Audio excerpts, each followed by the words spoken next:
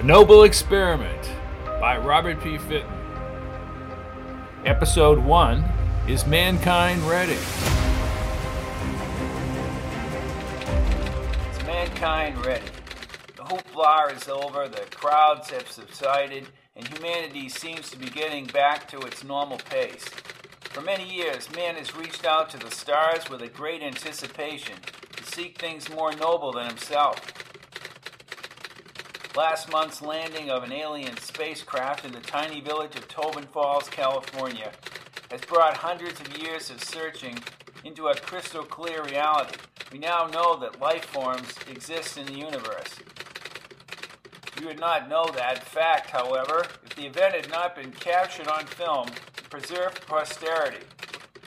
Without this evidence of tiny bronze beings walking down the ramp of their spaceship with their human captives, the incident might have been viewed as another in a long line of recorded UFO sightings. It would be dismissed as the talk of lunatics and the teller of tall stories. Dr. Olin Van Grunkel has been castigated as both a lunatic and a tall storyteller for over 10 years. Over this period, he has earned the loyal following of many people, but he has aroused the disdain from those in the scientific community and the national press. The events at Tobin Falls changed that enormous credibility void around the doctor's work. It vindicates his tireless and unheeded effort to a humanity that was not able to listen. In a larger sense, will mankind listen now, some 60 days after the alien spacecraft returned to the skies over Northern California? Proclamations have been made by this race, called the Urantians, to what they call the supreme and mighty master of the universe. This statement will affect mankind for eons to come in every aspect of his culture.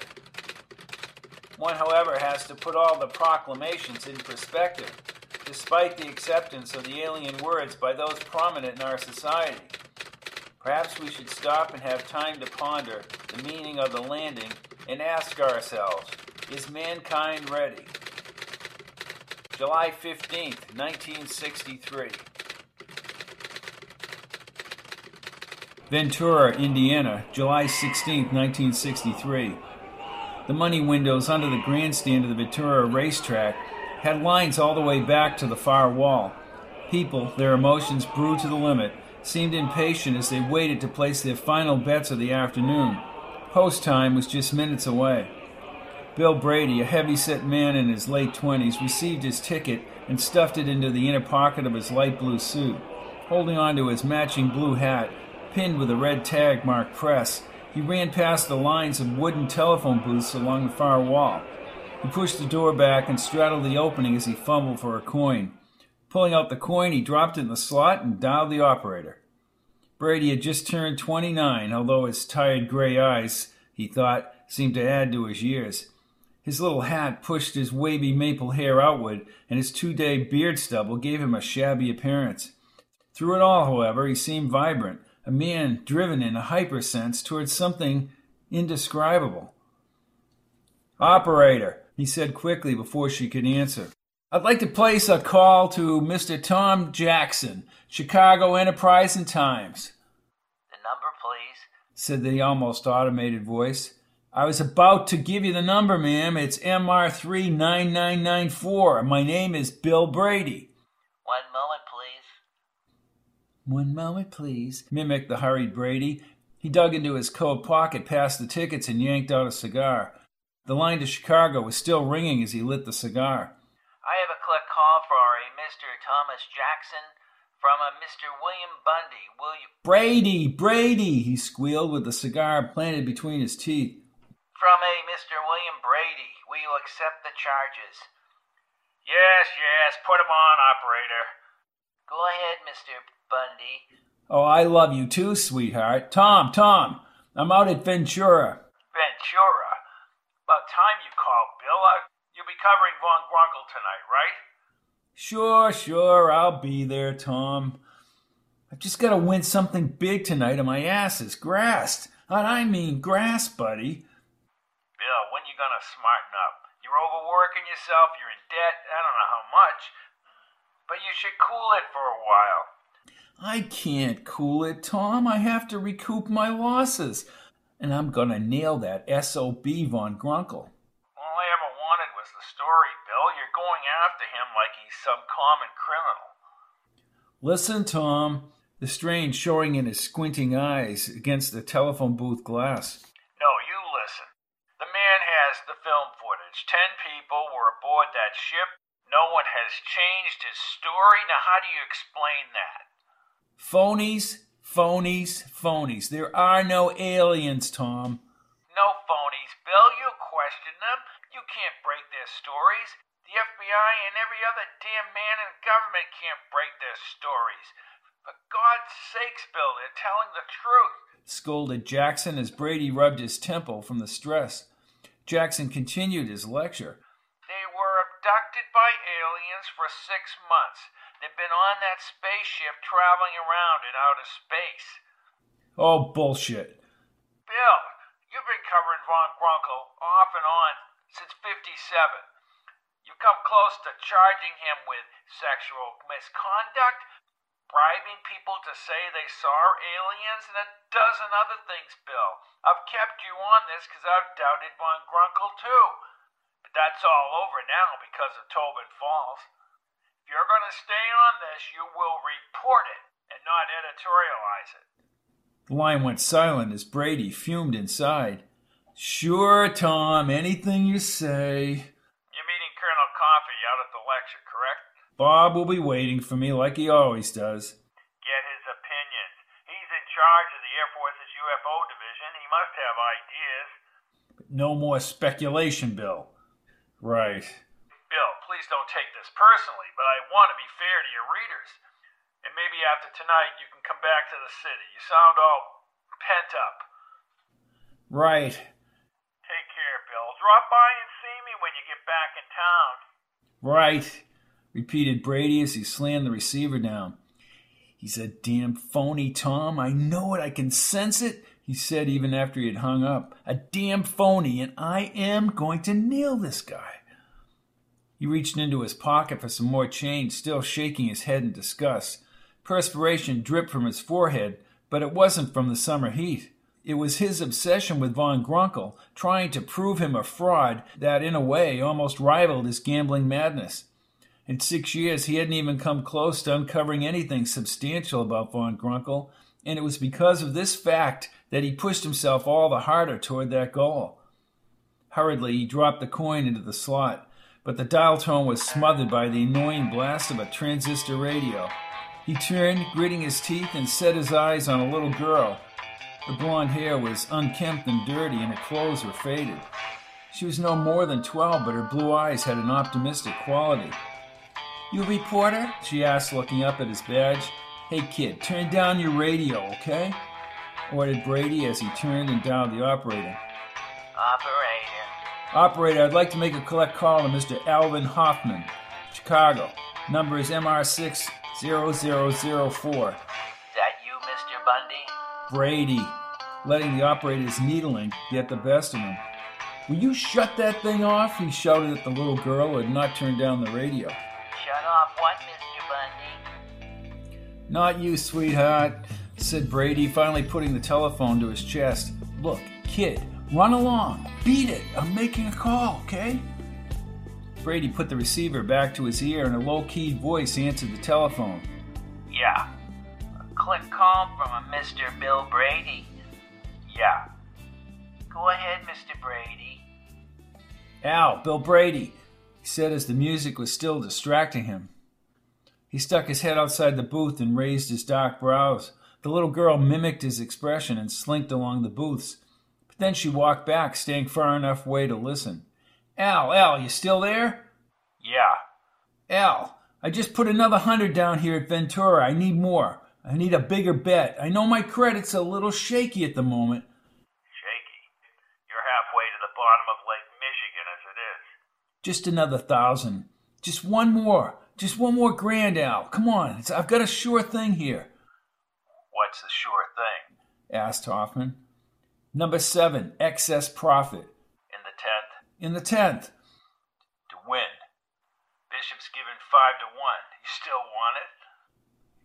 Yeah, that's good. Good, good. As for right now, you owe Sydney over 30,000 past allowances. No, I'm going to win tonight. I'm sure of it. And that would bring me down to 27. Or up to 33. My luck's changing, Al. Come on, it has to, rationalized Brady, the sweat raining all over his face. His heart beat faster and faster, as if he were trying to outdistance his reckless feelings. Yeah. I'll be at the Best Western. Yeah. Goodbye, Al, said Brady, but there was no answer. Hoffman had hung up. The little girl, realizing this, scampered from the booths. Breathing at an unusual rate, Brady hung up the telephone and looked at his watch. It was exactly 5:53. His facial muscles tensed and all his problems advanced upon him. Bishop, the man to whom he owed money, was powerful enough to remove Brady from existence on the planet with a nod of his head. Von Grunkel, his editor, and the racing all seemed to be too much for his volatile mind to handle. His head began to feel light, so light it was as if his brain could float freely from his head. The grandstand windows and the money windows were overdubbed with a mirage of intense twinkling green light, and suddenly he lost control.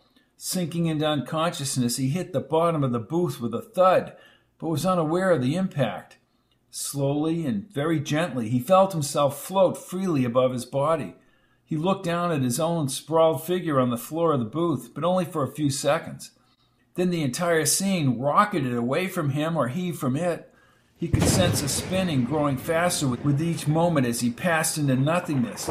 Vacant and alone, he went on for minutes, out of control.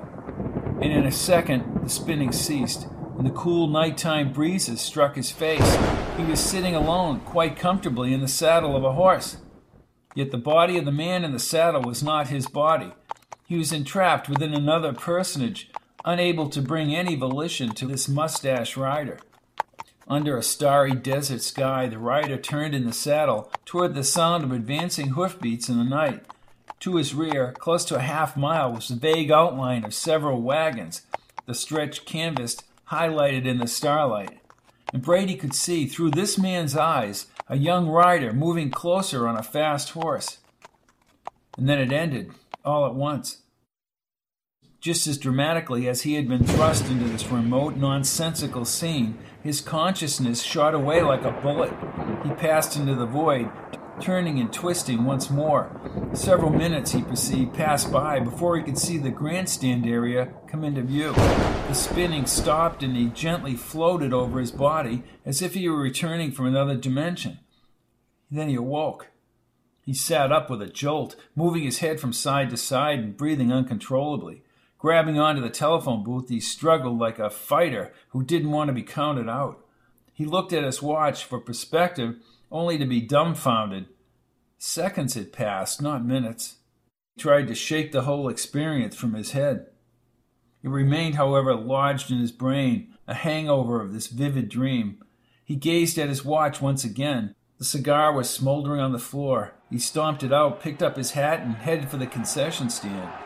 Walking swiftly, he didn't even look back, afraid that his unreal feelings might be lurking back there, ready to snatch him back into the desert. "Give me a hot dog and a large beer," he said as he reached the counter. His breathing had slowed, although he was still haunted by the plain fact that all the pressures were finally causing him to lose his mind. "That'll be 50 cents. "Huh?" asked Brady, looking up from the counter. 50 cents, Mac. Brady handed him a dollar bill, part of the 100 he had won in the third race. Took the hot dog and beer. "Keep the change," he yelled, stuffing the hot dog in his mouth and spilling the mustard and relish over his already soiled suit. He scurried up the ramp, swishing the beer around the cup. After his little journey, he thought the race might have started. Reaching the top, he looked out at the track, saw he had plenty of time before the race started. It was Brady's routine, no matter where the track, to stay out of the grandstand. After all, he reasoned, the people in the grandstand were only small bettors, those who couldn't take the enormous risks that he did. He would station himself below in the asphalt area, adjacent to the rail. In this way, he could catch the horses as they raced by him. He settled himself next to the chain-link fence at the final bend of the track, finishing the beer and throwing the cup on the tar. His thoughts were clear now, maybe an act of survival as he blocked the blackout from his consciousness, and he nodded his head as if everything would go away. Excess, he mumbled as he put the point of the pencil on number 7. Ahead of him at the starting gate, the horses were being secured in the numbered stalls, and the race was about to begin. The crowd was anxious now, buzzing, as Brady lit another cigar, puffing sporadically as he looked around the track. It was the starting bell that riveted his mind back to the race. His horse, number 7, led the group as it left the gate. All right, Excess! All right, Excess! Come on, you horse! Come on, come on! He yelled, thrusting the racing form into the air. Good, good, good! He called to the jockey with the yellow number 7 on his back. Keep him back! Keep him back! Brady was utterly enthralled with the race. His concentration, however, was broken by the untimely arrival of the little girl in a transistor radio. Tonight on the Big Charlie Show, here we're gonna give you a sweet boy hit. Starting with a new song called Patches. Yeah, we'll go all the way down to the late great Buddy Holly and his true love, Peggy Sue. Okay, said Big Charlie as the song began to play. Brady's nose crumpled into a knot. The little girl had her eyes on the race and couldn't see the pulsing rage in his eyes. You! Shut that thing off, he said loudly, pausing as he thought about his emotions in the blackout. I won't get upset. Listen, please, turn it down. I've got a race going here, please. She looked up at him, the late afternoon sun striking her light blue eyes. Seeing the fanatic, almost paranoid look in his eyes, she turned down the radio. There. Happy now? Look, kid, said Brady as he looked across the track. I've got a lot going on this race. Yeah, I can see that. Brady stood on his toes. Come on, Excess! Come on, Excess! Excess! Excess! How much you got? What? What? How much do you have on Excess? Everything, kid! I've got everything on Excess! He said, gritting a cigar. Then you're trying to make money. No, kid. I do this for my health. I'm just a crazy man, he added as he looked across the track. He's dropping back. Oh, no. No, you damn fool horse. Make your move. Make your move. Make your move, he pleaded as the horses rounded the far turn and he advanced toward them. Doesn't look too good, she observed. Shut up, kid, said Brady amidst the fanatic screams of the crowd. Make your move, Excess. Make your move. Pandemonium racked the stands. Everyone seemed to lose their sanity as the little girl folded her arms across her dirty yellow jersey. She seemed unaffected, surprisingly calm as the contagious madness spread around her. Brady, by contrast, was jumping so wildly he thought he'd leap right onto the track. As the horses kicked up the red dirt and rounded the final turn, Brady turned and actually began to chase after the horses, waving his arms as number 7 dropped farther and farther back. Excess! Excess! He screamed, holding the cigar in his hands. The horse was not even in a place in the top 3. Damn you! He cursed, throwing down the program. Damn you, stupid horse!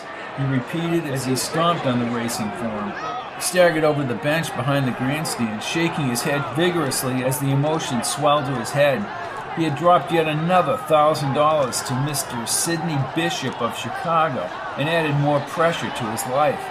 I'm going to go crazy, he said to himself as he sat down on the bench. Crazy, he repeated, but the words began to echo.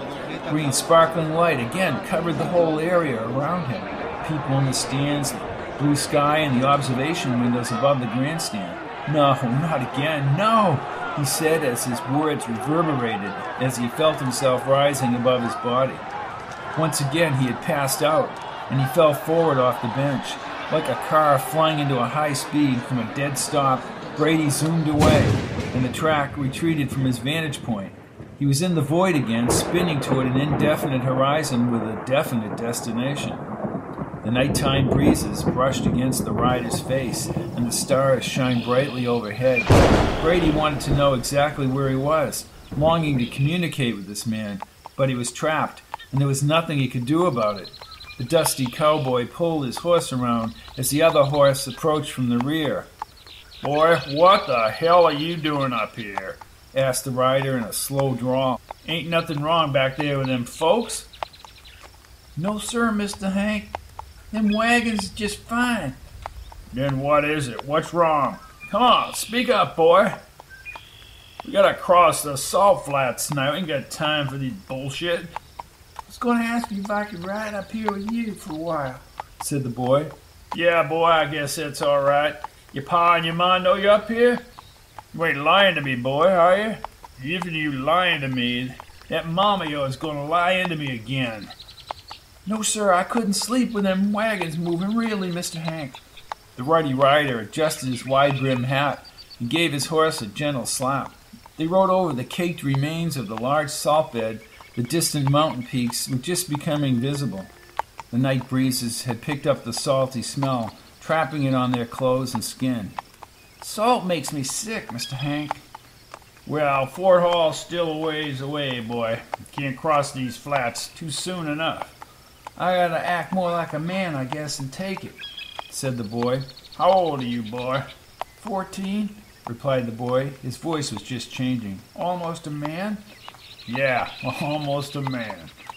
They rode along before they spoke again. Pa says you was in the war, Mr. Hank. Yep.